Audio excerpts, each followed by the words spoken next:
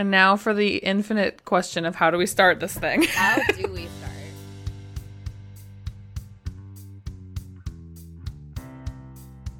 Good evening, gentle viewer. The gentlest of viewers. Hello. Hey. I would like to reach through the internet to whomever might be listening, and I picture you in a disgusting New England town where sleet is falling and Pissing from the sky. Yep. And you're thinking of a place that you'd love to escape to, where feelings are real and emotions run high. So real. So high. And you picture a beautiful creek flowing with a sunset glistening off the waters. We want to take you to that place. We don't want you to wait one more second to go there. Don't wait. Act now. Well, hello, fellow friends and viewers in your disgusting New England towns. We are Dawson's Creeps, a best friend duo rewatching and reviewing the series that defined a generation, one episode at a time. That's right, I'm talking about Dawson's Creek. Given that we say it defined a generation, you might assume, oh, you lovely ladies watched this when you were in, late middle school, high school, when you were blooming, quote-unquote, losing your virginities. Some people, maybe. No, sir. We waited until undergraduate, maybe the year 2008, 2009. Yeah, that sounds real. It all started with, first a nipple jug, a.k.a. some sort of milk pitcher shaped like a breast where the milk came out the nipple. But adjacent to it, it all started with a plate. Zoe, you're the writer here. Could you paint a word picture of said plate? Gabby, I would love to. First of all, it was a plate found at a local thrift store. And it was one of those like paint your own, paint fun time, make your own plates or Color me wonderful. Yes, /ceramic items. And somebody, not any of us, some human had painted an array of Judaica all around it. I believe there was like a menorah and a dreidel.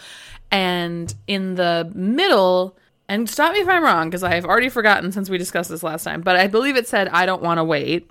And then also festooned around the edges were the lyrics of the Dawson's Creek theme. Or possibly just, "I don't want to wait" over and over again. Whatever. It was one or the other. I feel like whatever it was repetitive in a way that was soothing and rhythmic, like a mantra that sort of draws you in. I believe it was a square plate also. That's what my mind palace is bringing to me. Definitely a square plate. No doubt about that. And it was kind of like a sickly yellow color. Mwah. Yes, with blue writing, I believe. Yeah. And anywho, definitely picked that up because of our shared love of all things Jewish, being that we both came from a super Jewish neighborhood and school growing up.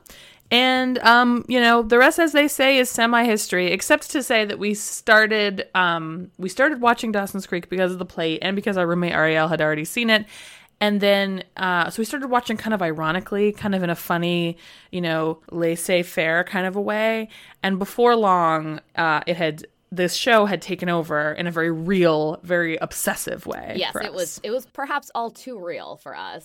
All too real. I believe a lot of undergraduate angst was funneled into this viewing experience, and thus it cemented it to our hearts and loins, I would say forever. I would back you up in that forever. Thank you so much. I like this. Viewer, you wish you could see what I was doing, because it's dirty. It is interesting because the idea of watching it, ironically, I feel like both of us were definitely, I still do that a little bit, but in that phase of, watching terrible horror movies. I probably was on the cusp of seeing The Room for the first time. So that was we are capable of this ironic distance, but it was just for this sweet, sweet show. Right. That this, dynamic 4/6dom, depending on how you define our core characters, just, busted down those walls and we were in. Absolutely. This is, like you said, this is probably, something like that has probably happened to us before or since, where you, start watching something as a joke and then really are watching it seriously. But I feel like this was the archetypal moment for me where I was like, oh, I really am connecting with this show. Yeah. And it's no longer a joke. And then it blossomed into, because this was before streaming services, so we had to rent it either disc by disc from, Blockbuster or we each worked at an independent movie store at the time, separate ones, cross town, which is amazing. It was sort of a West Side Story type situation. Yeah, totally. Thank you for putting that in context for me. When you're a jet all the way. No, that's it.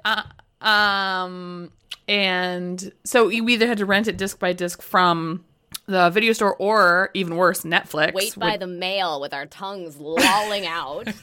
Right. And God forbid the Netflix disc arrive while one of us was at work, because the other one would be like, "Hey, we come brother home." Turned against brother. So that is how we got our start in Dawson's Creek. So for those of you who might not be familiar with Dawson's Creek as a phenomenon, I thought maybe I would take us back to the creation of Dawson's Creek. Yes, I would love that. So you might be familiar with a little man named Kevin Williamson. Sure, who isn't? Writer of such hit films as Scream, and I Know What You Did Last Summer too, I believe. Classics. But right around the time he'd sold the script for Scream, he got some meetings with TV executives, as they're known to you and I. And they asked him to pitch something for TV, and he kind of was flying by the seat of his panties. He pitched them something based on his own childhood, living by a creek in North Carolina, being obsessed with Spielberg movies. And they optioned the script, and I believe it was Fox that auctioned it, and they actually ended up passing on it in the long run because a little gem known as Party of Five was struggling in the ratings, and they didn't really want another teen show. Then a little network called the WB came along and saw D Creek with no dance card. Kevin Williamson had given up. He'd bought a dog and named it Dawson and been like, this is the only way this project will live on. But then I believe it was his agent came to him and said that a man named Paul Stupin, who, if you've ever watched this show, you know the name because as the credits roll and you digest everything you've learned, that's the name that first comes up that you scream into the abyss. They all worked together and they got it on the WB, and a renaissance was born. So again, it's sort of based on his life. Joey is based on like a real life friend of his. I believe a certain very scandalous subplot in the first season involving an older woman and a younger man he claims is based on something that one of his friends experienced, which is troubling. I can't wait to hear. I can't wait until we get into the meat and potatoes of the show to really figure out what Kevin Williamson was trying to tell us. Yes, exactly. So just to put you there, it was joining Buffy the Vampire Slayer. It premiered January 20th, 1998. Wow, an incredible year. Was this, do you happen to know if this was a Charmed era? The era of Charmed? I believe Charmed jumped upon the bandwagon. Okay. So it was when WB was sort of building its stable. I see. So I think it is interesting. This seems like kind of a turning point of what teen shows were, coming from like 90210 and then the more weepy Party of Five. I feel like Dawson's Creek has it all. Like I think Kevin Williamson said it was like 90210 and like Little House on the Prairie and like 5 other things that I ignored. But it has the weeps and it has the intrigue boner material. I totally agree. I mean, we've definitely touched upon before that, like, because once the creek ran dry and I no longer had episodes of Dawson's Creek to watch, I had to fulfill that void in my life with something, and I did move to ever so slightly older show, like quote-unquote teen shows like Party of Five and Felicity, which, like, were popular concurrently with Dawson's Creek, but definitely, to me anyway, Dawson's Creek has a lightness that those other shows don't. Even though the themes are not that different, like, maybe, like, definitely not that different from Felicity, for example. Like, there are still difficult themes within the show, like Pacey's Pacey's family, actually. Pacey's family, Joey's family, all sorts of things. And I think it's interesting that, yeah, I agree. Like, this is the turning point for sort of a serial drama or soap opera for teens. Mm-hmm, absolutely. And I think some of that comes from the performances because, like, I think you could argue here nor there with this happened last time. What's Dawson's name? IRL, the actor. James Van Der Beek. Yes, the Van Der Beek. Like, he did some great Kesha video work, but other than that, he's not killing it. But the rest of the cast is like, you've got your Joshua Jacksons who are in Fringe and like Horse Dad love stories. The Affair. You've got Katie Holmes, who was like America's sweetheart for a hot second from Canada. Yeah. In a Batman movie. You've got Michelle Williams, who's like a multiple Oscar winner. So yeah, I agree. They sparkle. They just sparkle. Stars. They're just like us.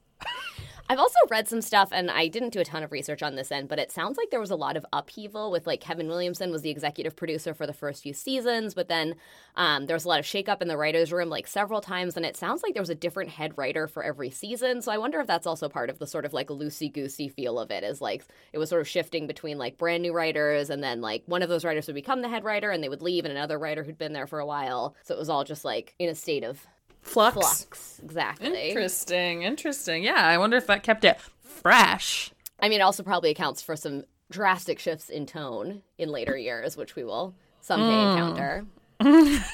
Perhaps someday, if we're lucky.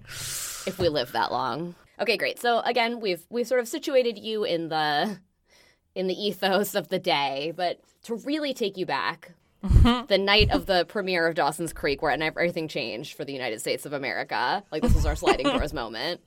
I stole that from another podcast. I'm so sorry. Get out. It was a Tuesday. I believe the same day Buffy aired. I think it eventually went to a Monday. Doesn't matter. It was under the sign of Aquarius, so maybe Zoe will have some insights there. The president was Bill Clinton. Great. Truly, Madly, Deeply by Savage Garden was a big hit in the U.S. Never Ever by All Saints was in the top 5 in the U.K. I feel like I know that song, but I can't think what the tune is. If you like video games, Zoe Hyde. Yeah, what's up? You were probably playing Banjo-Kazooie or... Oh, I for sure was, yeah. Yep. Gangsters, organized crime.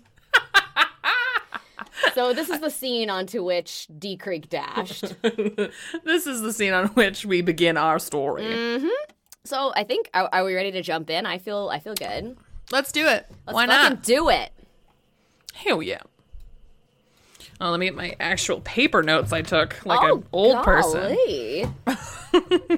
All right. This is episode 1, the pilot, which I believe is also titled Motions in Motion? Is that what it was? Emotions in Motion? Yes. Yes, great. Or perfect. Well, I have an alternative title for it, but when that comes up, I'll let you know what it is. Lovely. And we jump right into the action here with Dawson and Joey in Dawson's bedroom on the bed watching E.T. It's E.T., right? Mm-hmm. And I feel like that packs a lot of information into one thing. Like, they're comfortable enough to be on the bed together, boy and a girl, but it doesn't seem romantic. They're watching E.T. Steven Spielberg is going to be a huge theme. And the line that he's saying is, I'll always be with you, which is maybe something we ponder as friendships change and bodies change and we grow closer and further apart. It's all thematic. And further apart. I see so much of my own precocious beginning / currentings in this scene when they're like talking about how like, oh, did this win the Oscar? No, it was Gandhi. Oh, Spielberg was robbed. Like, I don't know, like. Oh, absolutely. Who cares who won the Oscar? Well, it's also weird because it's like people complain that they don't sound like high school students, like they sound like psychologists or whatever. And I don't think we talked like this, but I do think this and Buffy, like the dialogue in that affected the way we spoke. So we spoke in a way that was more similar to this than dissimilar. But I think that was probably already starting, but it's like a weird feedback loop where I think that's like a little exaggerated, but I think then it influenced the way that we actually talked. Such a chicken and the egg process, you know what I mean? Like, who begat who? Am I right? Yeah, I mean, you said eggs, so I tuned out right then because I got aroused thinking about your eggs, but go on. Thinking about my eggs. Wow, okay. Well, speaking of, this is the moment when Joey jumps up and is getting ready to leave, and Dawson asks her to stay the night in a platonic way, and she says, like, nah, not anymore, and it kind of escalates to her explaining that she feels they've gotten older and, like, their relationship's going to change. She puts it, now we're 15, and we have school in the morning, and I have breasts, and you have genitalia. So yes, and his counter to that is that he's always had genitalia, and she says, but now there's more of it, and he says, how do you know? And she says, you have big hands, and then changes the subject. Long fingers, which is somehow more disgusting. That is more disgusting. You are correct. And that's going to come out multiple times. His long fingers. I just got a text from Chelsea from the next room that says, any idea where my witch hat is? Sorry. I just wanted a little glimpse into the life of a confirmed lesbo. I'm not sure. Sorry. Anywho, so that's the first mention of Dawson's assumedly large manhood, and it does make the bile rise in my throat. But you know what? I I should withhold my feelings about Dawson and let them play out, via the Organically. show organically. Do you know that his hairstyle was based on executives thumbing through a magazine and they saw a picture of Brad Pitt in a movie called, like, Enter the Devil or Here Comes Mr. Devil or something like that, where he had, like, very layered, floofy hair, like unto Dawson. And thus, the article I read called it his infamous haircut was born. I don't know if it's infamous to me, but that's his origin story. I mean, he definitely maintains a version of it throughout the series, so sure, I'll go with infamous. I think, for me, the man jewelry or moolery is a little more recognizable on brand, but Sure. that could just be my taste, Well, and Vanderbeek, right? Vanderbeek? James Vanderbeek. Yes. Vanderklink, his mom made him that necklace, so it's cute. I cannot believe that. That's the most darling thing I've ever heard in my life. Ever. Also, the fact that she says long fingers, like, unfortunately, against my will, it conjures a very specific image in my head. Like, his genitalia is not only large, but long, like long and skinny, like a linguine noodle. And I'm not happy about it. I'll tell you that. Well, I do wish I was dead, but Do you think Dawson Leary is cut or uncut? I don't remember if it's established in the has series. to be uncut. Has to be uncut. That's what I picture, like, way too much foreskin just dangling off his long, skinny member. Yeah. And This like podcast really is dark. taking really dark. Like the tone of his foreskin is really dark. Interesting. Like, it's always half flooded with blood. Oh, yeah, sure. Anyway, I have to move on. This podcast is taking a firm stance for circumcision, I guess, which is fine. I guess I'm behind that. Whatever you want to choose. Whatever you want to choose is fine. It's not bad that it's uncut. It's just definitely uncut. Like It's Dawson Leary's foreskin we object to, not yours, Correct. gentle listener.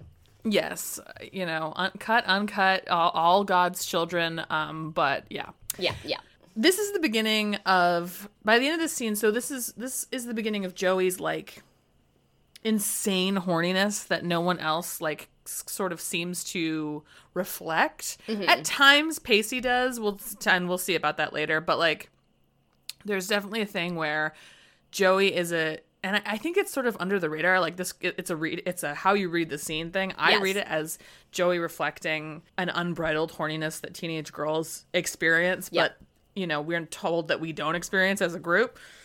Amen. Yes. And absolutely. so that's what Joey's embodying in these scenes, and that's why she keeps bringing up sexuality. In and such like, a confusing way, because she's never Yeah. going to say, I'm horned up. She's going to say, like, I'm worried our relationship is changing. And she's going to say all these weird, oblique things while, like, wound so tight, like, So physically tight. and mentally so tight. yeah, and so it's like she needs to remove herself from the situation before she, like, does something that she doesn't want to happen, but she's Yeah. gonna frame it in, like, oh, the powers that be say we have to sleep not in each other's beds. And I think it's interesting you mentioned Pacey, because I think you're right. It's very different the way they express it. So Pacey's Yeah. a character we'll meet shortly, gentle viewer. But Joey, as I said, is, like, really tightly wound. It's, like, kind of like, you could read it as sexual. You could also read it as, like, rage, which I think is, Right. like, what you're talking about the possible different readings. Like, she's just very tightly wound.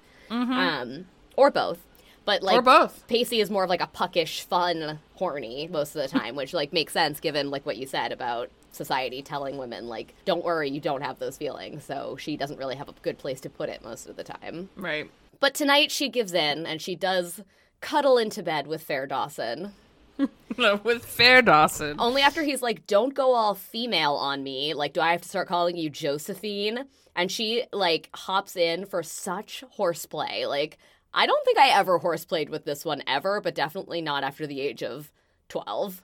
Like, Yeah. she jumps on the bed and is like, oh, Josephine, I'll show you. And, like, tiny little ineffectual fists are just wailing on him. I mean, the only scenario in which I would say I've done that since childhood is, to, like, try and get sexy. So it's so true. It's so true. You know what I mean? You know what I mean? Just two notes on the fashion setting us in the 90s moment. Throughout the entire conversation they're having about, like, their relationship changing based on getting older before she hops on bed to punch at him erotically, she has a jean jacket draped, like, almost on, but just not quite on her shoulders that she can't fully commit to putting on. And Dawson straight up gets into bed in his khaki shorts. Like, he's not taking his belt off. He's not changing. Knee-length khaki shorts or bust. I think she's in pants, too. Like, they're both in, like, straight jeans. Do you think she's wearing a bra? Of course not. Come on, Gabby. She never wears a bra. And then we go into the famous, if you're ready to leave this heart-bending scene behind. I sure am. We go into the credits that changed a nation, but sadly on Netflix you don't get the original song. So this song has like kind of a special place in our hearts just because we've heard it so much, but it's not the iconic Dawson's Creek song that I think was such a big part of their success. And do you remember, I know we've tried to research and I know there's not clear answers, but is there like a suggestion of why they had to get rid of the song after the first couple seasons? So I think it's that I don't want to wait that they had to get rid of. So I think that the song that you see as the opener for these, for like on the Netflix and on every DVD box set that we listen to besides the first one. Yeah. Which it's called, I believe, Hearts and Barrows, something like that. It's by Jan Arden. Huh? What's a barrow? Do you know? Wheelbarrow. Oh, I didn't realize there was like a slang term for wheelbarrows. I think that's what it's called. Here, let me look it up. That's disturbing because I would always sing along Hearts and Arrows, so. You could be right. I think that makes sense. Opening to Dawson's Creek. Please hold. Okay, it's called, I was not even close. It's by Jan Arden. It's called Run Like Mad. Oh, yeah, okay, yeah. I just think it's a big fat cheat that Netflix won't play the real song on the first season, given that the DVD said it had it on the first season. IRL, it had it on the first season. I am writing to my congressman and woman. God damn it. I know. It seems like a weird thing about, like, having not acquired the rights. It says that the internet told me that Williamson initially wanted to use Alanis Morissette's One Hand in My Pocket. Yes, yep. I can so see that, too. As the theme, but they never acquired the rights.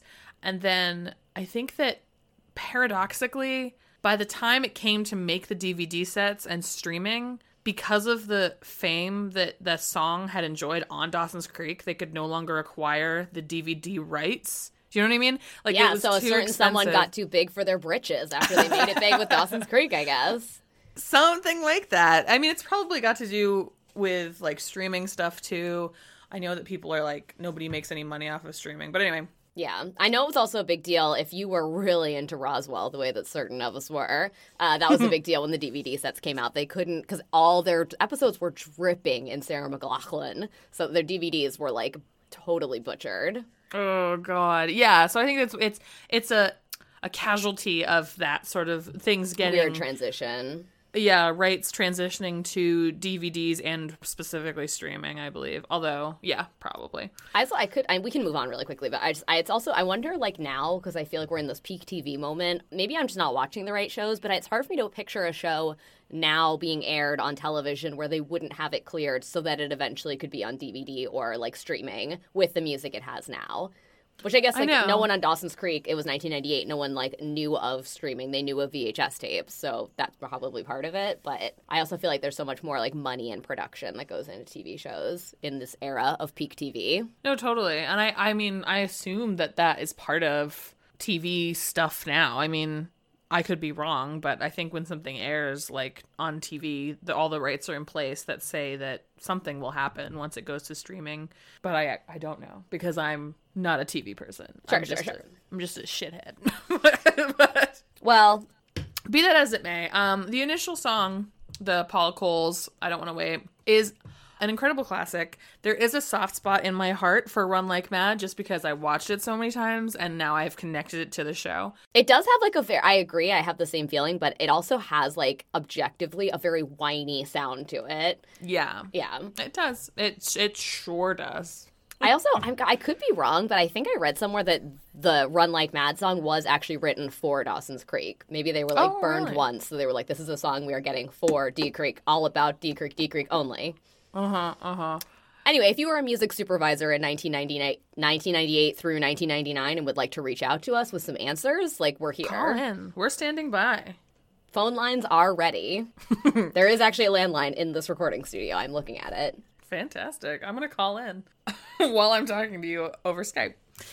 So after the opener, we go right into Dawson filming his opus. Yes. Oh, God. And this is like classic, like, 90s TV fake out. in quotes, where it's like they just show it to you like from his camera's POV. So it's like, oh, it's a spooky horror movie where Joey's on the dock and a monster grabs her.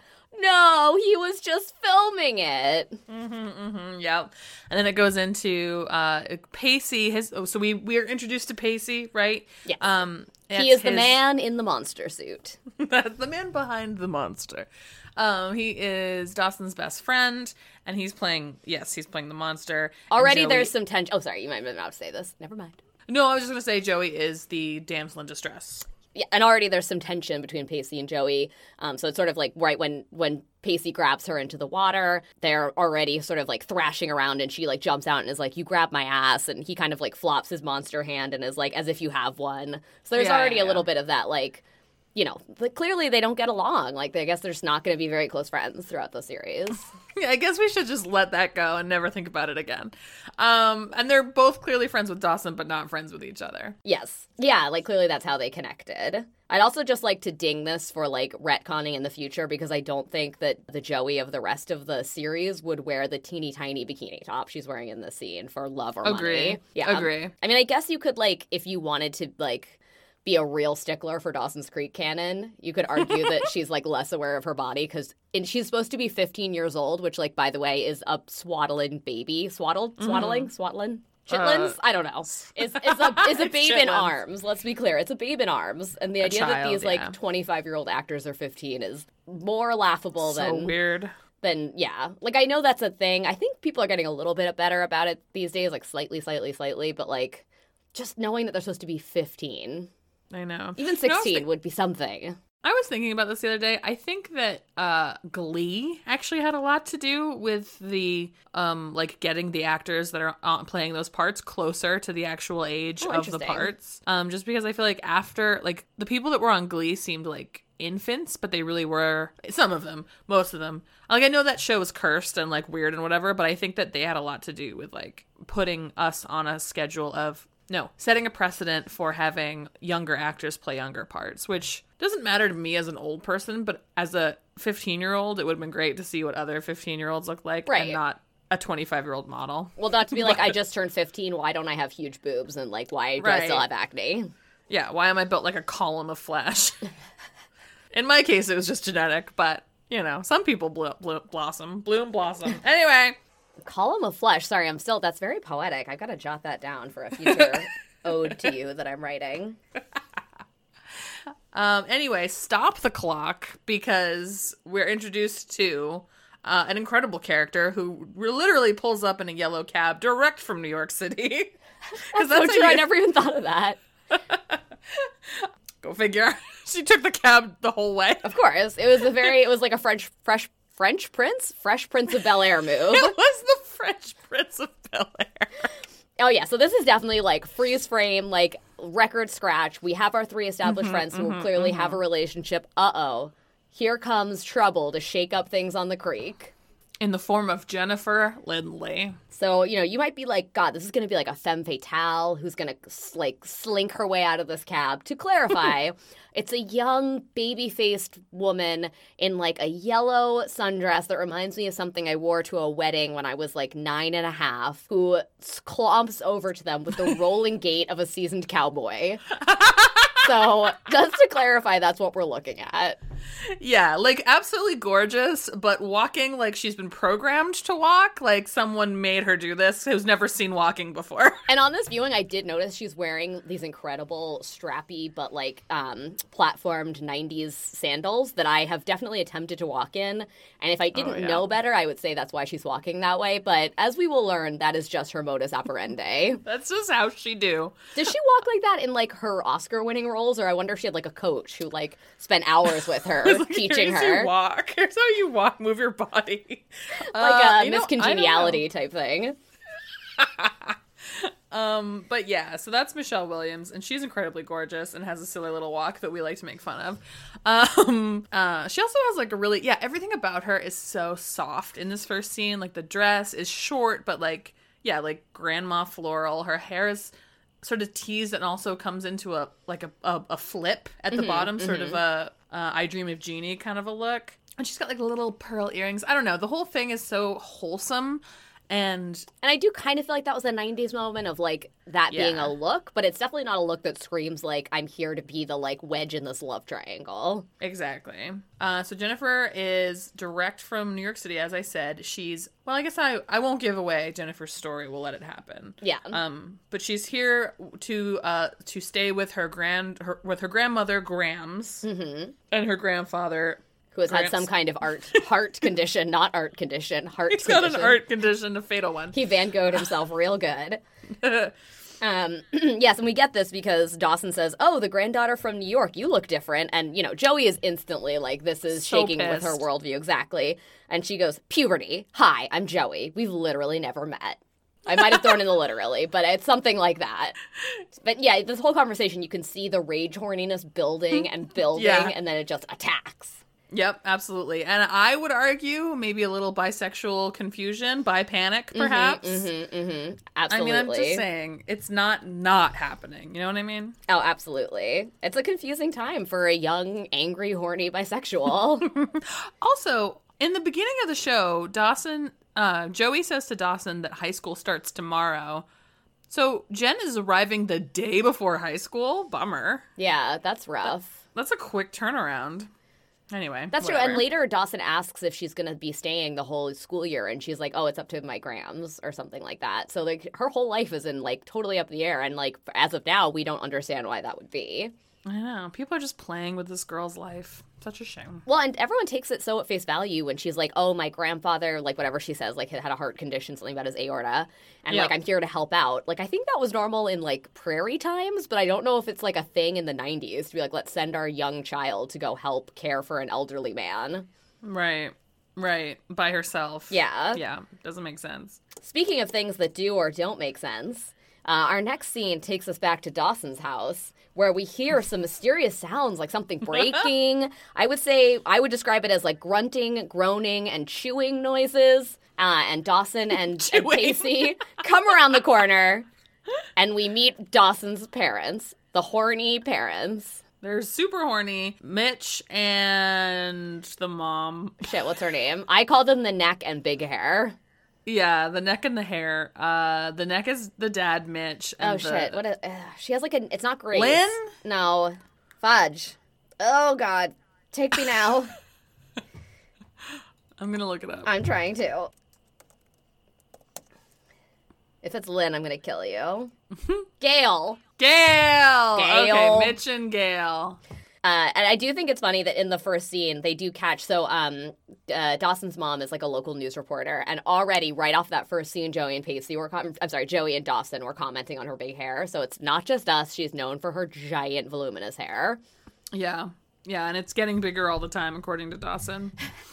But in this scene, Pacey and Dawson walk in on Mitch and Gail macking on the coffee table, which does not look comfortable. It's like a wicker coffee table. I'm surprised. Yeah. Well, I do like the image of Gail, like white silk slip on top on a wicker coffee table, hair up, tits up, ready to go. Ready to go.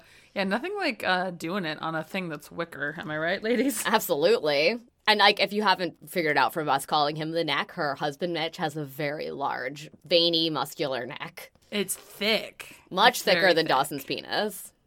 Oh, God. When will I get to die? But this does introduce, that's, I would say, one of their main, characteristics, especially for the first season, is that his parents are horny for each other. And, very in love. Mm-hmm. Yeah. Can't keep their hands off each other, despite the fact that Dawson is really old. Whatever. I mean, never mind. Whatever. it means they've had a lot of staying power in their boners for each other. If they have a 15-year-old son and they still have to boink on the coffee table.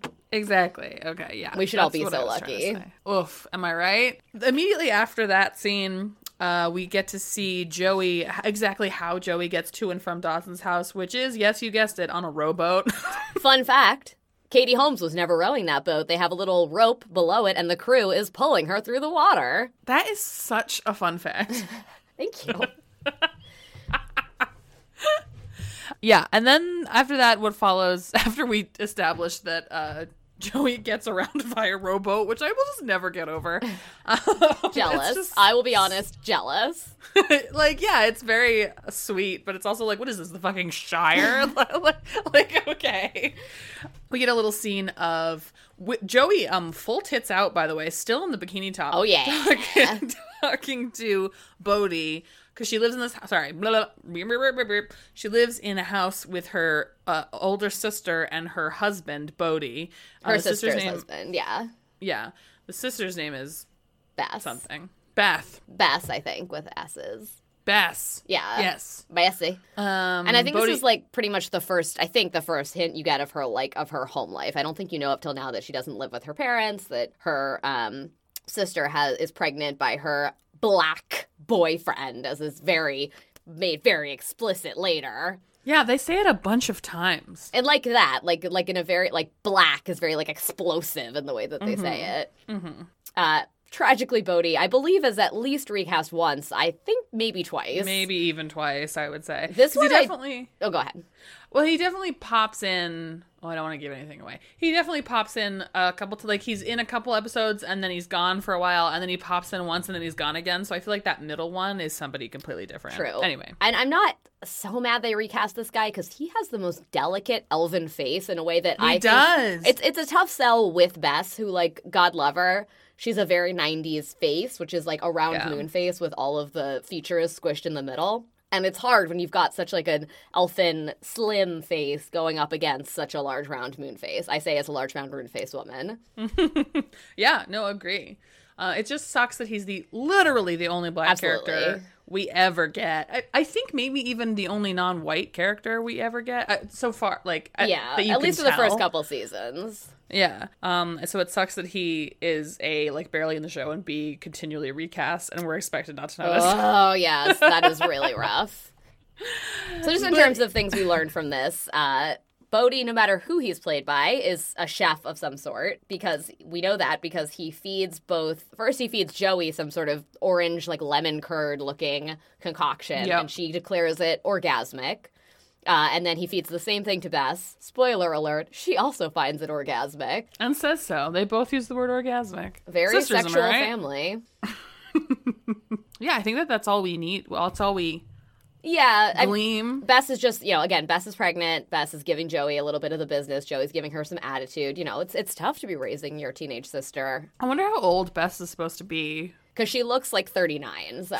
Yeah, she looks, because she has to, because Joey is like 25. True. And she also, like, her voice has, like, a borderline Southern twang. I don't remember if that goes away or not, but I kept being like, is this actress, like, from Tennessee but trying desperately to hide it? Like, what's going on? No, I think you're absolutely right. I mean, I don't know for a fact, but yeah, I feel like there's definitely a Southern something in there. Yeah. It's like, I don't know, Joey. Anyway. I'm also just noticing now, so for Zoe and I sort of made a guide for the episode, and I copied and pasted this from, like, a very, like, Angel Fire style website. And the description for this is dogs bark in the background. I wonder if they added that Foley to, like, show she lives on the wrong side of the creek, like dogs barking, like this is the bad area of town. Nice. Uh-oh, they got dogs over here. That's no good. Absolutely. Moving on from there, we cut to another... Oh, God, I wish we had gotten to stay... I wish we had gotten to reuse this set forever, but it's the town video store. Oh, yeah. Which was extremely relevant to me and Gabby since we both worked at independent video stores. And this is where Pacey and Dawson have an after-school job. Yes. I love the name of the store, Screenplay Video. I also noticed on this viewing that there's a naked mannequin with, like a camera film, like, wrapped all around it in a weird bondagey looking way in the front window. Had missed that before, so oh my that's God. nice. Horror of horrors. Yeah, so we see them there at work. They're working with this girl named Nellie, and Pacey kind of mutters something about her under his breath, and she gives an amazing speech to him, which I don't remember any of, except that she calls him Vapor, which I think you mentioned is sort of a 90s slam that I love. It's very brutal. I think / hope it is, because I believe it's used in She's All That when Taylor Vaughn is, like, doing, like, I don't know, putting down the main character, Lainey Boggs, in that movie. And she says, you're vapor, you're spam. And so I just hope that we were just all running around calling each other Vapor for a couple years there. I mean, I wasn't because I was too young to do anything. But yeah. And I know that scene is supposed to be there to show you that, like, Pacey doesn't get any respect in this town and that, like, this girl's a bully. But, like, I'm kind of on her side here because he makes some shitty comment about her being, like, too dumb to shell Forrest Gump under his breath. And she just, like, lays into him and is like, my dad owns a video store. So I'm clearly superior to you because the elite of this town own video stores. Absolutely. She's in the most... Everything about her is so 90s, too, in this scene. I mean, in every scene that she's in, which is not many. Yeah. But the thing she's wearing is like a tube top with the single string that connects the center of the tube top, like, and goes around the neck, so it's like a necklace and a shirt. And she's got blonde hair with these like super tight ringlets that people don't do anymore. Mm-hmm. And then makeup is very bare, and like she's sort of got like just, and I don't mean to shock you, but she's got like a light wash of blue eyeshadow on. Oh, I believe later she's got a purple eyeshadow that matches her top, so I'm not surprised that she did that. Blue, as you know, is the color of harlots, so sure, that we can glean. That's a symbol. Sure, and amber is the color of her energy. Totally. I also had not noticed this before, but when I rewatched it, I noticed that as she exits the scene, there's sort of like a video, there's like a VHS like holding area behind Pacey and Dawson, which as video store people, that's sometimes the way that one runs a video store, is to have empty boxes in front and you keep the very valuable VHSs in back. Right. And as she exit, you can see, like, I don't think she's even really supposed to be in the shot, but between Pacey and Dawson, you can see her sashaying back into the back room and, like, waving a VHS over her head. Like, I don't know if she's trying to get more screen time, but it's glorious. She's sassy. That's what we know. To the she's maxi. Sassy. Yeah. And then after she exunts, we get, I guess at this point, we just know she's a hot lady. Well, we get the classic, like, pan up from the feet, legs. We see yet another, like, childlike sundress that is supposed to give us a boner. Dude, I have never worn anything this short. It is so short. And I don't think she's wearing a bra either. So, like, God bless the 90s. Women could do what they wanted with their nipples. Mm-hmm. Vag is on display. And their vages. And then... This is where Dawson says, like, show some respect. She could be someone's mother, which is, like, a weird thing for a teen boy to say. And Pacey says, I have it on excellent authority that mothers have excellent sex lives. I might have put too many excellence in there, but he is on the side of mothers. And their sexuality. I mean, exactly. Absolutely. So true. Proof that they don't. I mean, they're mothers, so... Exactly. Wank. Anyway, so what we learn about this person is that I believe we know her name, right? I think so. Tamara. I called her Tamara here. Yes, so we learned that her name's Tamara. She's a new person, a new human in town. The new girl in town. And she proceeds to flirt with Pacey pretty openly. It's pretty outrageous, like both in her body language, but also just like they're having this veiled conversation where they're talking about The Graduate. She's talking about she's like looking for a little romance. He's like, the new release is over there, and she's like, I'm 100% vintage. Wink, wink, nudge, nudge, butter elbows. Totally, everything she says is just dripping with honey. Mm-hmm. For him alone, for his eyes only. It's kind of funny how, like, Dawson just, like, runs in back, grabs The Graduate for her, and is like, here it is, you pay for it later, goodbye, get out. So it's kind of funny that he's, like, so not convinced this is happening, even though it's pretty... Like, I guess he just thinks she is just, like, toying with him. I think she says, like, she's laughing at you. But, like, Dawson is, like, clearly has no time for this, which is good, because it is statutory rape. It sure is. So, for once, Dawson, good on you. Good on him. And I would have to say, like, the fact that he doesn't recognize it as flirting, which it so obviously is, I mean... Growing up, I had a best friend that was pretty preoccupied with sex, and I would say that I would say that, yeah. There's only so many times you can be like, no, that person's not like coming in their pants or whatever. No, that person's not XYZ. And so I would have to assume this happens all the time. Pacey's always like, no, she wanted me, whatever. Oh, that's true. Yeah, I hadn't thought of that.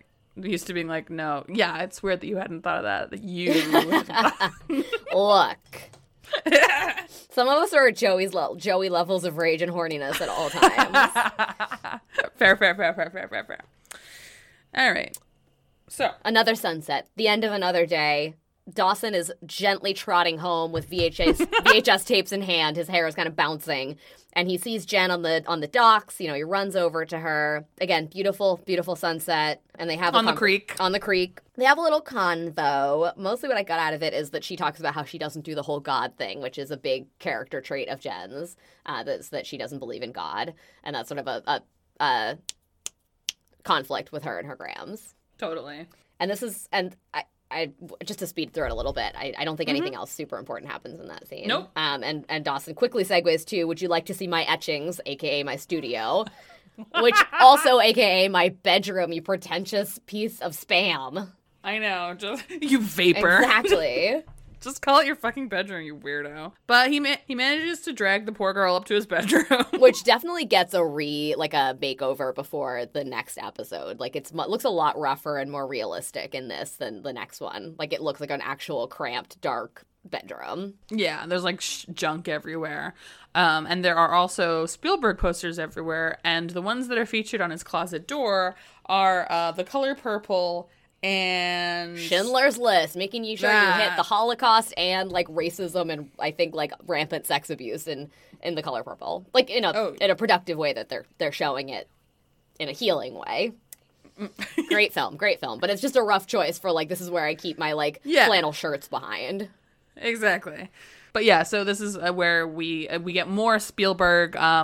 Dawson says he believes that the answers to all life's questions can be found in a Spielberg film. And that's a theory that he's been working on, which is very exciting that he has a theory that he's working on. I love it when guys drag me to their quote-unquote studio and tell me about the theories they've been working on. Their quote-unquote studio that turns out to be their dark bedroom. Where they have, like, only one film director's posters on everything. And just looking at that bed, I can tell it smells like corn chips. Oh my god, you're so fucking right. Yes, everything smells like corn chips and mothballs, and it's all that like vague 90s plaid. Absolutely. Oh, I'm gonna hurl. I will, just side note, Michelle Williams is like glowing in this scene. She is so gorgeous. She is really astonishingly pretty. And then we get some body French farce because Joey shows up. And so, like, Joey, and if we haven't mentioned it yet, there's a ladder that goes up to Dawson's room so she can just hop, skip, and jump into his bedroom. And Jen is sort of leaning out the window because her Grams is calling her from next door. And Joey is sort of leaning forward on the ladder so Jen can't see her. And it's sort of creating this, like, X of bodies in a very artsy-fartsy way. Yep, absolutely. And that the way that she enters the apartment by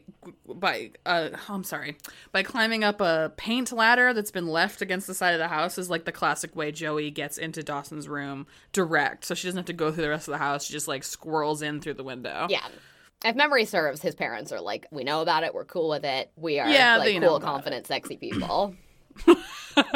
Real confident, sexy people. Also, fun fact, the woman calling for Jen from across the way, they had not cast Grams yet, so it's a random old woman in a Grams wig who's like in the porch calling for Jen. That's so funny. I didn't know that. Good fun fact. I am nothing if not a fun fact machine. Not much goes on once Jen leaves and Joey makes her way in, but I do love that Joey refers to Dawson's dad as the perfect male specimen. Also because Pacey was kind of giving his mom bedroom eyes earlier when they caught them and being like, I like the new hair. So I like that it's kind of seems to be established right off that Pacey and Joey independently have boners for Dawson's parents. Yeah, well, both their parents suck. True, or are dead. But we don't know that yet, so I'm sorry. I'm breaking the rule. Yes, so we're in Dawson's bedroom still. We Jen can't escape. We can't escape. No one can. And this is where Dawson asks Joey in sort of a flippant way, do you think my mom's having an affair? He's watching a clip of her. I don't know if we already said that. He's watching a clip of his mom because she's a news anchor. And it's her co-anchor that he suspects she might be getting the hot beef injection from. That's right. And he says it's because like her B's are too soft, like she's being too flirty on air. Yes, he like replays the sound clip of her saying "back to you, Bob" like 100 times, like a very serial killer move. I know. Like, if he was holding, like, a glass, he would have shattered it with his hand. Absolutely. Oh, God, and his eyes are so scary. And again, we come to this theme that comes up a couple times where Joey's like, you're just looking for, like, conflict for your script. Like, your life is so perfect, you're just looking for something, like, you know, Yeah. to be a source of conflict and narrative. Mm-hmm. Which I think last time we discussed this, you said is like an overarching theme for Dawson. Yeah, definitely. Speaking of people who do have conflict in their life, we cut back over to Graham's house where Jen is visiting with her grandpa who's sleeping in his bed. He's had this like heart surgery. Fun fact. This was Michelle Williams' audition scene. And he talked about how a lot of people played it real brassy, but she came in and was like, sort of just sat quietly, and you could see that she was just like devastated that her grandfather was sick, and like that's what sold him on her. He called her like a broken bird, which is kind of crazy, but like a little creepy. But also, for the record, the guy playing her grandpa is like a 40-year-old community theater actor in a fright wig. Like, it's not an old man. He is definitively not old. Nice. Love that. Love that about him. I don't think I have too much to say about this scene other than Graham's doesn't... Oh, this is where we find out that Jen is an atheist. Right. Well, she mentioned to Dawson earlier that she doesn't do the God thing, but yeah, it definitely comes up with Graham's because well, it's weird because when Grams walks in and she's like holding her grandpa's hand while he's sleeping there, she already seems like suspicious, like Grams is doing something bad to him. So clearly, like, Grams already has some preconceived notions about Jen. But yeah, they have this conversation at breakfast where she's talking about how Dawson is trouble. She actually says, that boy is trouble, and like world-weary Jen is like, aren't they all? Which establishes her being like 40. And again, Grams is talking about how he and Joey are like the wrong element, the damn Dawson's River kids sleeping in each other's beds. But yeah, so that, and then that sort of leads into this conversation where she wants her to say grace. Yeah, and she will not do it, which that's one of Graham's defining things in the beginning, is that she's very religious. And so after Jen drops the I don't love church and Bible on this prayer stuff bomb, we get a segue with I get knocked down, but I get up again, blasting in the background. I believe my note I wrote was, Grams, I'm an atheist, and straight into tub thumping, thank you, God. Yeah. Like a perfect moment. Which is kind of funny because it's like, I guess on the side of Grams, it's like Grams got knocked down, but Grams will get back up again. Yeah, goddamn right she will. We're on the side of Grams in that moment. And then here we are at high school, various establishing shots with like, books and whatever, people being teenagers. You could almost lift this and just put it into Buffy or like one of the other WB shows and it would look exactly the same. Just probably no tub thumping. Right. It's the same shit. And we start out with Jen and the girl from the video store. I do not remember her name. Her name is Nellie, and the first time I watched through, I was like, Nellie, like Nellie Olson in A Little House on the Prairie, and then she literally says her name is Nellie Olson, that her parents were into Little House on the Prairie, so good job, name.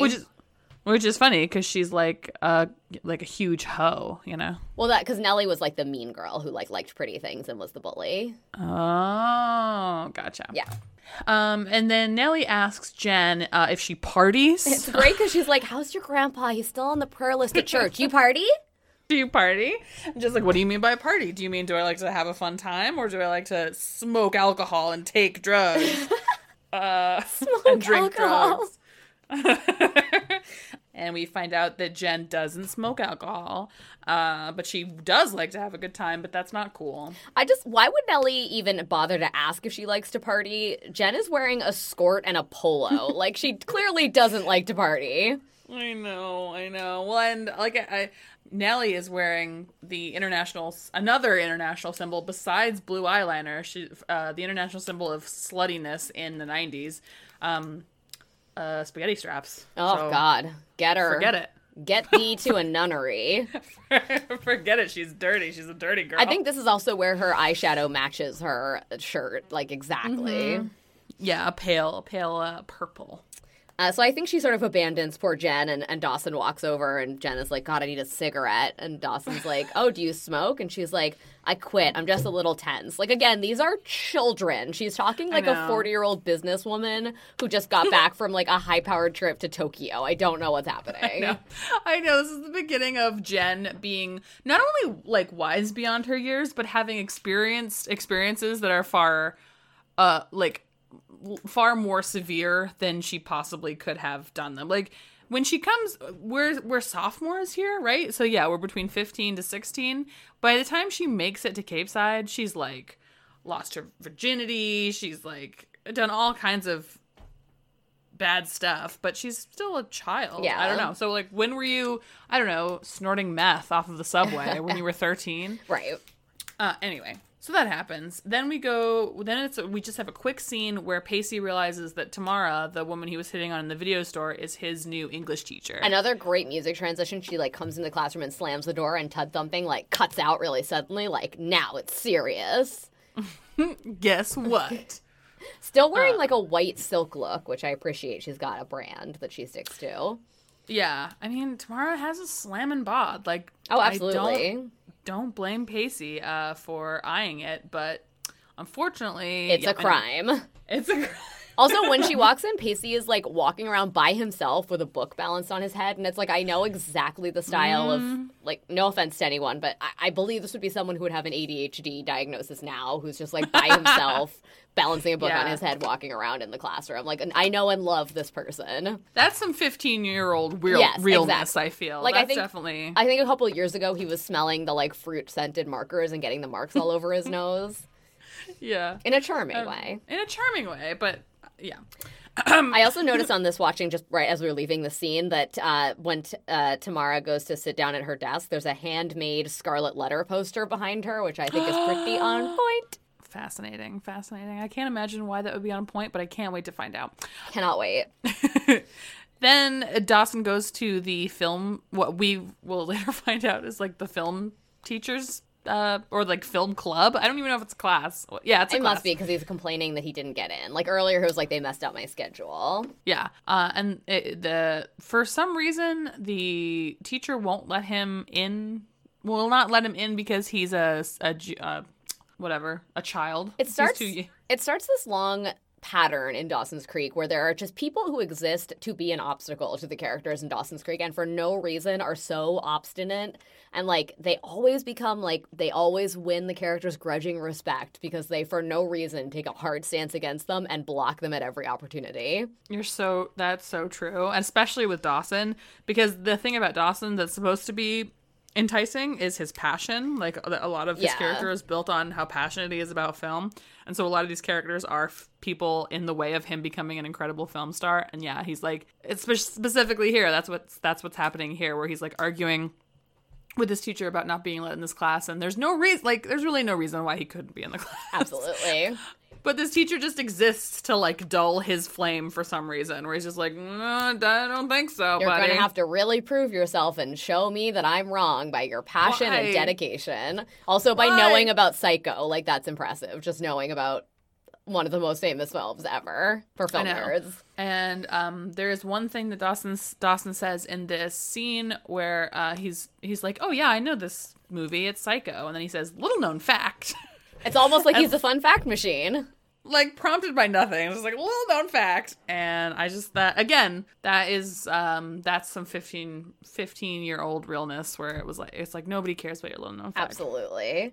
We cut to a scene then where we learn a little known fact as Jen and Joey were in a class together, and as they barrel on out of there, Jen is trying to like wholeheartedly bond with Joey, and Joey is like, no offense, but your grandma's cracked. She reveals that her dad is in prison for trying to traffic marijuana. This is where she drops the like, my sister is pregnant by her black boyfriend bomb. Very hard B's. And most key of all to her character, my mom's dead. My mom's dead, by the way. Absolutely Joey's crucial to Joey's character. Her mom is absolutely dead. Yeah, which will come up again. Don't worry. But yeah, Jen is continually trying to reach out and be Joey's friend. Joey wants absolutely nothing to do with her for no reason that I can think of other than some attraction. There's a lot of sexual energy flying around. So... But Jen is having a little more luck with Dawson. In the cafeteria, they're playing this game where they're kind of looking at people and making up stories about them. The one that I caught was Dawson says that, like, a random woman in a quote-unquote black dress, I don't know who's in a high school cafeteria in a black dress, likes to get drunk on cheap wine and run through the town with her skirt over her head. And then Jen adds, like, this very innocent, because it keeps saying, like, Dawson provides something and Jen adds something, and she just adds, while singing Neil Diamond songs. So, like, clearly Jen is a creative, innocent diamond. Speaking of diamonds. Mm-hmm. And from there, we just have Dawson reaching out to Jen to be like, hey, can you do punch-up on my script or whatever, because I'm having a quote-unquote climax issue, which is... Classic. Vomit everywhere. I think Joey really has a strong reaction to that statement. Yeah, well, who wouldn't? And so Jen is Joey's so mad for the entirety of that scene. Yep. So Jen is irreversibly in our lives now. She's going to be helping Dawson and everybody on this video project. Yep. From there, we have like a really like another scene with Tamara and Pacey, but it's just sort of more like vague flirting. It's so weird that she doesn't shut it down now that she realizes that he's a student in her school. Like, she could lose her job. I know. I would just say the key takeaway is she's got a fruit cup on her desk with pineapple, so she's a slut, because only sluts know that pineapple is supposed to make your sex fluids taste better. And there's no other reason to eat pineapple. Absolutely not. And that she invites, or she doesn't even invite him, she just says she's going to this movie at the local movie theater that night, and in a vague enough way that he can interpret it as her asking him to go. Which sort of snowballs into him getting Dawson to invite Jen and Joey to all go together to this movie. And so then that happens, blah, blah, blah. Dawson has to convince Joey to go. For me, there was not much else interesting in that scene. He just gets her to agree to go. I will say, I know we're trying to get through this, but just the scene before when Pacey was talking to Dawson, he said the line, "Cosmo is my savior," about his ability to see into the female mind. I don't have the exact quote, but I think you maybe had it. Yeah, he says Cosmo is my savior, and then he's got he says I have I think it's three. I have three menstrually diverse sisters. Cosmo is my savior. It's a great little insight into an incredible line, Pacey, and why he's such an amazing boyfriend to all of us. I know. I wish we'd gotten to meet more of those sisters in the span of this series. So what a true. shame. But the sister that we get to know right now is my sister in the Lord, Grams. We're back at her house. Jen says, she's like, I'm trying to develop a rapport through humor. Like, I'm harmless, I swear. So they're kind of having like a pretty friendly conversation, which again, I ping for like, let's see if this characterization of Graham stays for the rest of the season. I think they maybe backpedal a little on making her more extreme. Making her become more extreme later on? Yeah, like Grams is a lot harsher later. Like, she pretty quickly is like, of course you can go to the movie. Like, you just have to come to church. But she's not like pissed about it. She's just like a little playful. Maybe they felt that she had nowhere to go, you know? Yeah. They started out too soft, and so... I think that totally makes sense. But they do land, I just think two key things in the scene is that Grams references she knows what happened in New York with Jen. So again, we're getting this hint that, like, we call it the Scarlet Lindley. Like, Jen has this dark past of being 14 and apparently doing unspeakable things. And Jen sort of leaves it with Grams that she will go to church with her if Grams will say the word penis. So either way, Jen's going to this movie. We've settled that. And she will go to church if Grams will say the word penis. That scallywag. That scallywag. Then we move on to a scene with Dawson and Mitch the Neck Leary. And all I really have to say about this scene is that I get... this is where I get the alternative title to this episode that I am saying is the alternative title of this episode. And that is, what is up with all the sex? Love it. Straight from Dawson's mouth to the God's ears. That's right. That's something Dawson says to Mitch in a fit. And I want to know what's up with the sex. Yeah. And again, it's the weird ways that he and Joey are both interacting with puberty. And I guess it makes sense since his parents are so horny that he has kind of a weird hesitance about that. I mean, in this episode, everyone is trying to lay these fucking kids. Like, or not lay them per se, but have sex around them. Or get them laid with each other. Get them laid with each other. teachers are actively infiltrating our young lives. Like, there's a lot of sex out there. So I do get where he's coming from, but also Dawson's just so whiny and such a baby. Like, oh, sure. It's just funny. Absolutely. I will just say I like this peek into the mom and dad's relationship because Mitch seems to be like a stay-at-home dad. He's designing this ludicrous underwater restaurant that he's like making a diorama of with like Barbies to show how the waitresses will wear scuba gear. And he like tells Dawson like, oh, move over. This is my foreplay, watching your mom work, like watching her be the local news anchor and report on the traffic. So to me, that's like an absolutely charming setup that they are so evolved. I know. It makes me wish that they could have like worked something out, you know, with maybe, I don't know, having an open relationship, something. Like, it seems like they're very sexually active. Yeah, well, from what we can tell, they're very satisfied with just each other. Correct, yes. Speaking of being satisfied, I would love to get a insight on how satisfied you were with Joey's sister's move as Joey is leaving the house for this double date of just grabbing her by the face and smearing some lipstick on her lips for her. Do you think that's like A+ makeup moves? I think that it's daring. You know, to just sort of grab someone's face and just jam a bunch of, like a deep cherry lipstick on them. I mean, she doesn't layer it on too well. It looks like a cream finish, so that means it's a little bit translucent and a little bit moisturizing. Not a bad choice. But I would say, you know, even when I apply lipstick to myself, I have to like clean up the edges with my fingertips. So I can't imagine that the application was flawless. Also, there's nothing like a bare-faced 15-year-old skin with nothing on it but a bunch of like hastily applied lipstick. That's a look that you can take right to the bank. Absolutely. And I do think I did live that look at least once in my 15-year-old life. Yeah, we all did. We all did. This has been a makeup moment with Zoe Hyde. Yeah. So this is sort of, we were calling us all to arms. We saw various members of this group date heading out, and now they're here. They're on the dock. We get that infamous exchange where Jen is like, I like your lipstick. Like, what's it called? And Joey says something like whore red or something. And she says back to Jen, I like your hair, or like, what number is it? So there's some quote-unquote catfight energy coming from Joey towards Jen that is totally unreciprocated from moment one. Yeah, this brings us to a reoccurring segment that we'll be having on the show called the Jennifer Lindley Punishment Watch, because the show will inevitably just inflict random punishment on Jen. She doesn't deserve it, but she gets a lot of it. And this is an instance where Jen has done nothing but try and be Joey's friend, reached out in every way possible, tried to be fair with her, and Joey's just gonna crap all over her from top to bottom. Absolutely. Another thing she says just to make Jen uncomfortable is she like asks if she's a virgin, and she's like, because you know Dawson's a virgin, and you know 2 virgins makes her a very clumsy first encounter, which like fair but mean.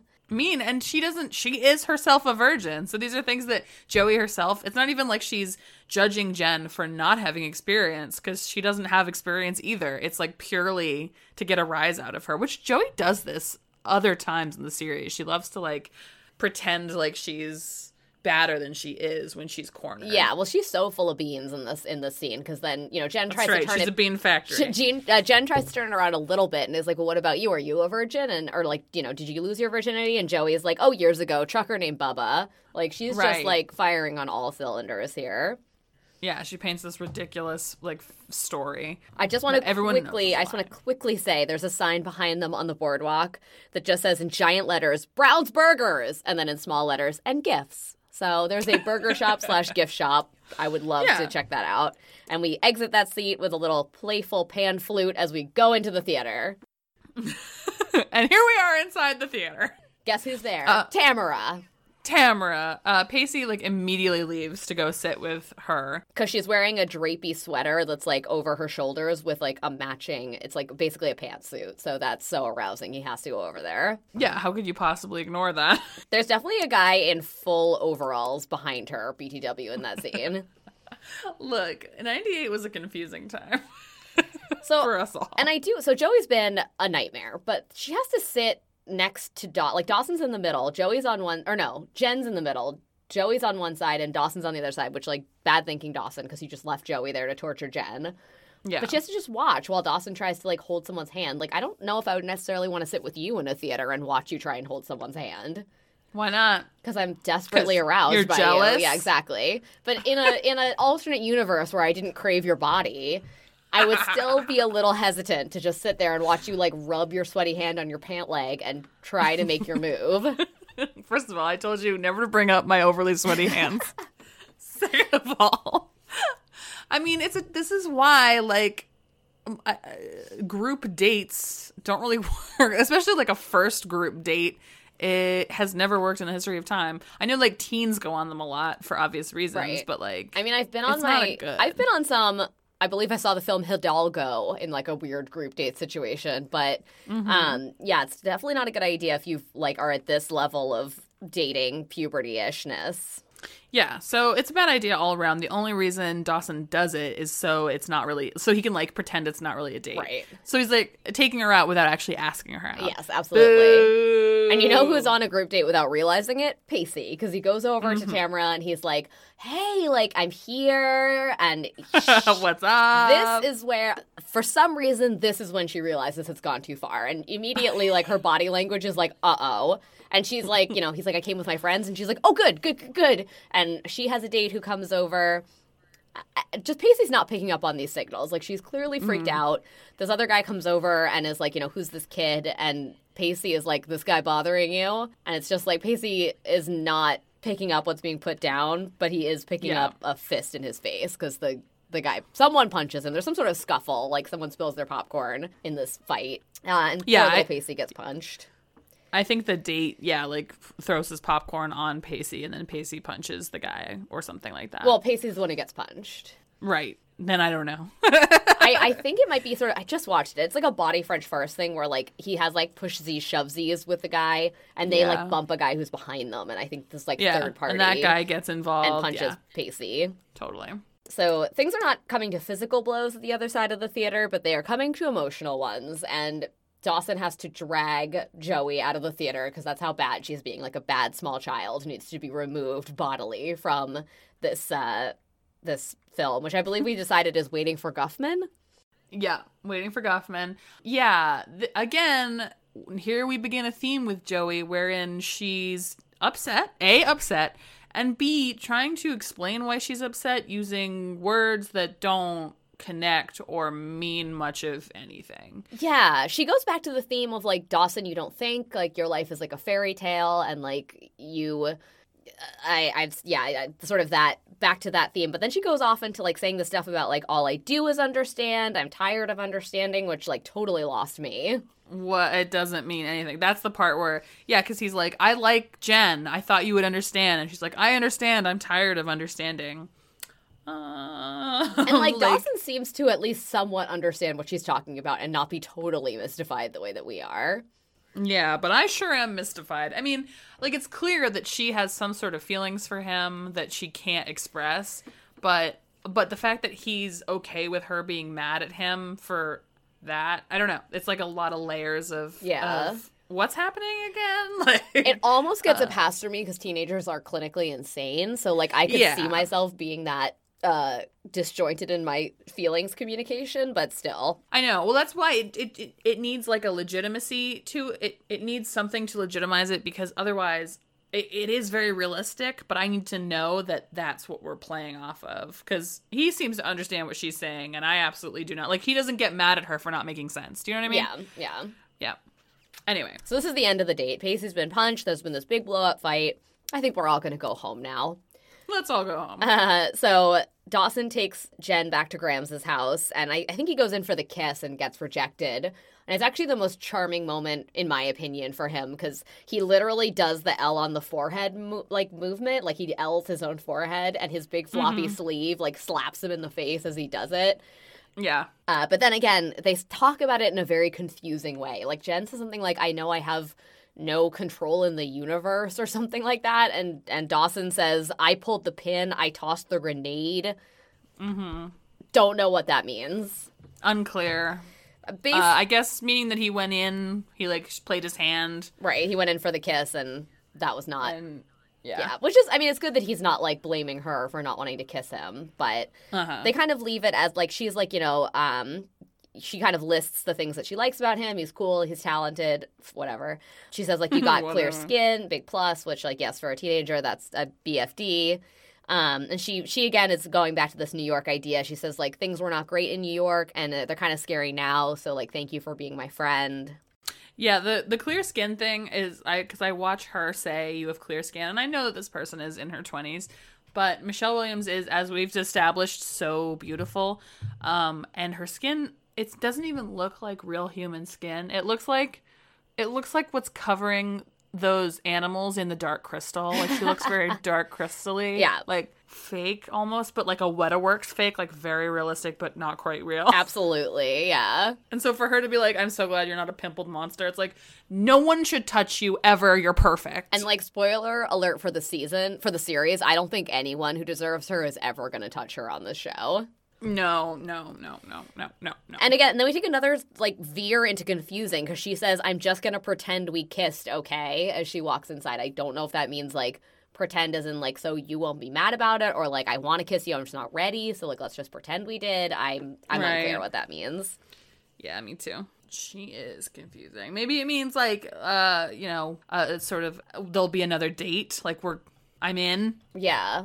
I could see it being that, but I've still... Let's see Let's see what happens next week. We'll find out what it meant. You're so right. Things are also confusing on the docks, where Pacey is just walking with his poor busted up eye, and he happens to run into Tamara again. This is when I realized that this is a pantsuit and lost my mind. But he comes in hot. He's like, you know what? You can pretend it was a misunderstanding, but, like, you were looking for, like, a young, virile boy such as myself. Like, you're on the fit, you're hot, you're on the edge of 40. You wanted to make the aging process more bearable, and it, like, made you feel good about yourself that I was into you. And this turns her on. Yeah. 6 to midnight, for sure. Her line is, you're wrong about one thing, Pacey. You're not a boy. And then she sucks his face hard. He's got a huge shiner, by the way, from this altercation that he got in at the movie theater, which only serves to make him more impossibly masculine. Absolutely. And his covered up acne also helps. Yeah. We're gonna really cover that acne, yeah. We're really gonna focus in on Joshua Jackson's acne. Joshua, if you're listening, we do this because it makes us feel so connected to you. Yeah. We want you to know that we notice the little things if you're listening.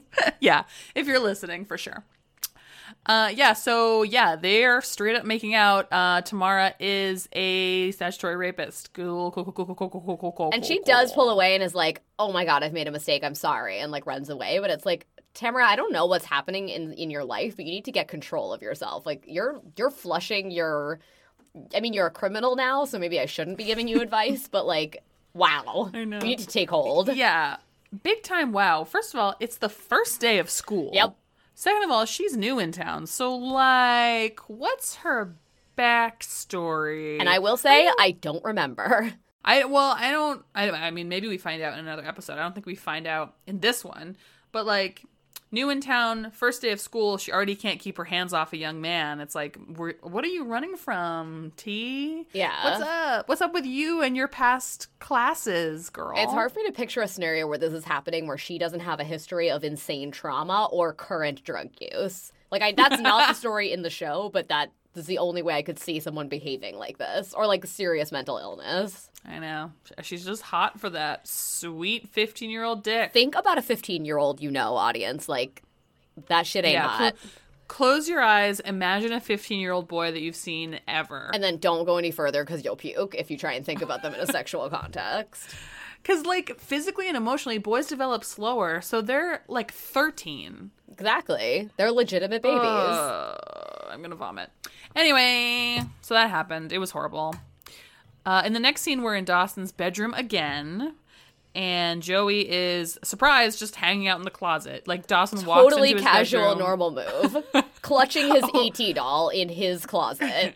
Opens the closet, and bing bong, there's Joey, like, crouched like a weird little golem, hiding it. Yep. Clutching the ET doll. Absolutely. And I do kind of like the way that this fight resolves itself. It's still confusing. They keep saying it's complicated, and I agree, because I can't follow it at all. But I do like that she's just kind of like, I freaked out, and he's like, talk to me. I don't know. It's nice. No, I like it too. I appreciate that. I can appreciate that these two characters have a complicated friendship that has been like friendship / maybe more for many years now. And now things are getting complicated because they're coming of dating age. And I can appreciate that that is hard to put into words as to why that might be complicated, because Joey herself says, it wasn't necessarily that I wanted to be the one holding your hand. I just didn't want anyone else to do it, which I feel is very revealing. Yeah. Of like, I don't necessarily want to like grasp what it would mean to date you or be your girlfriend. I just know that I'm not ready for you to do that with somebody else. Definitely. And that is so relatable to me as a person, where you're just not ready to take that next step, but you're just not ready for anything. You're not ready at all. But life moves on without you. And I think that that is kind of what's encapsulated in this argument / makeup / Yeah. Well, it's weird because they make up, but she's still like, I was right. Things have to change. And he kind of pushes back and is like, no, they don't. Like, we can still be best friends. And she says, okay, well, great. Then tell me when you walk your dog.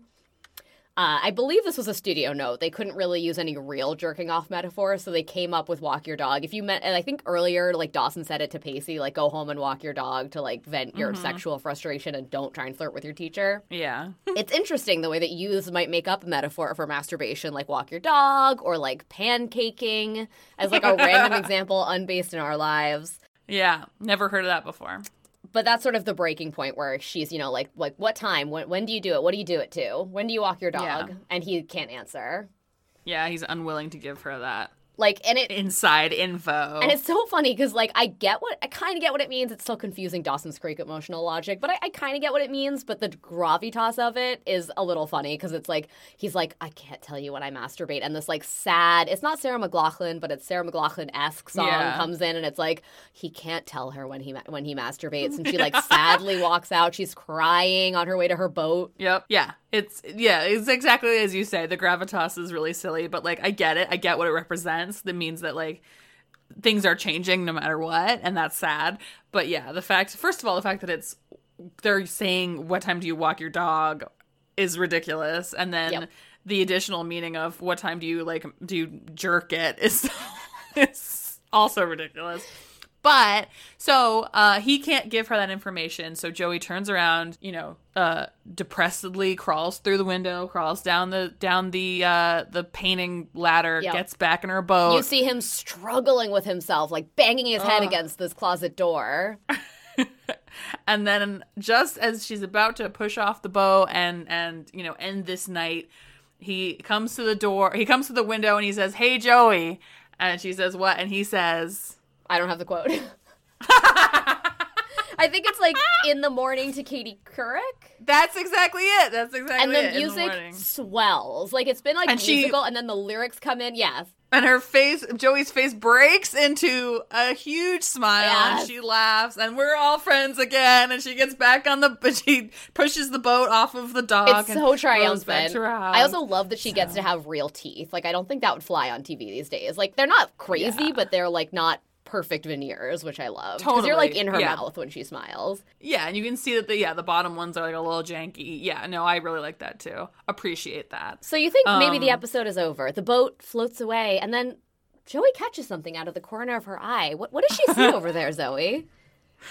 Is that Gail, Dawson's mom, making out with her co-anchor? Yeah, so first you just see the back of Kale's head, and then she's making out with someone, and she pulls away, and you see it's another thick-necked man, but it is not Mitch. It is not Mitch at all. And, like, the music I think the music drops away, and she kind of glances up and sees that Dawson has gone inside, so he didn't catch this, and she sort of floats out of frame. Floats out of frame. I can tell also my original notes, I was getting tired when this finished. My last note on this after this moment is, and the final intrusion of reality, Dawson's fairy tale is about to end.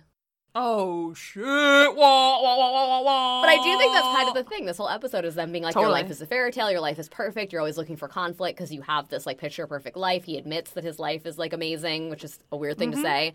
But, like, it feels like that's why they chose to start the show now, because they're like, when does this change? Like, this is something starting. Not only is his relationship with Joey changing, but, like, this idyllic life is changing. Absolutely. Yeah, the carefreeness of childhood is about to be over for Dawson, and then that's where we join our heroes and heroines. So we'll see you next week. A couple things I want to check in on. We're going to do a last picture show segment, so we're just checking in on the movies we saw in this episode.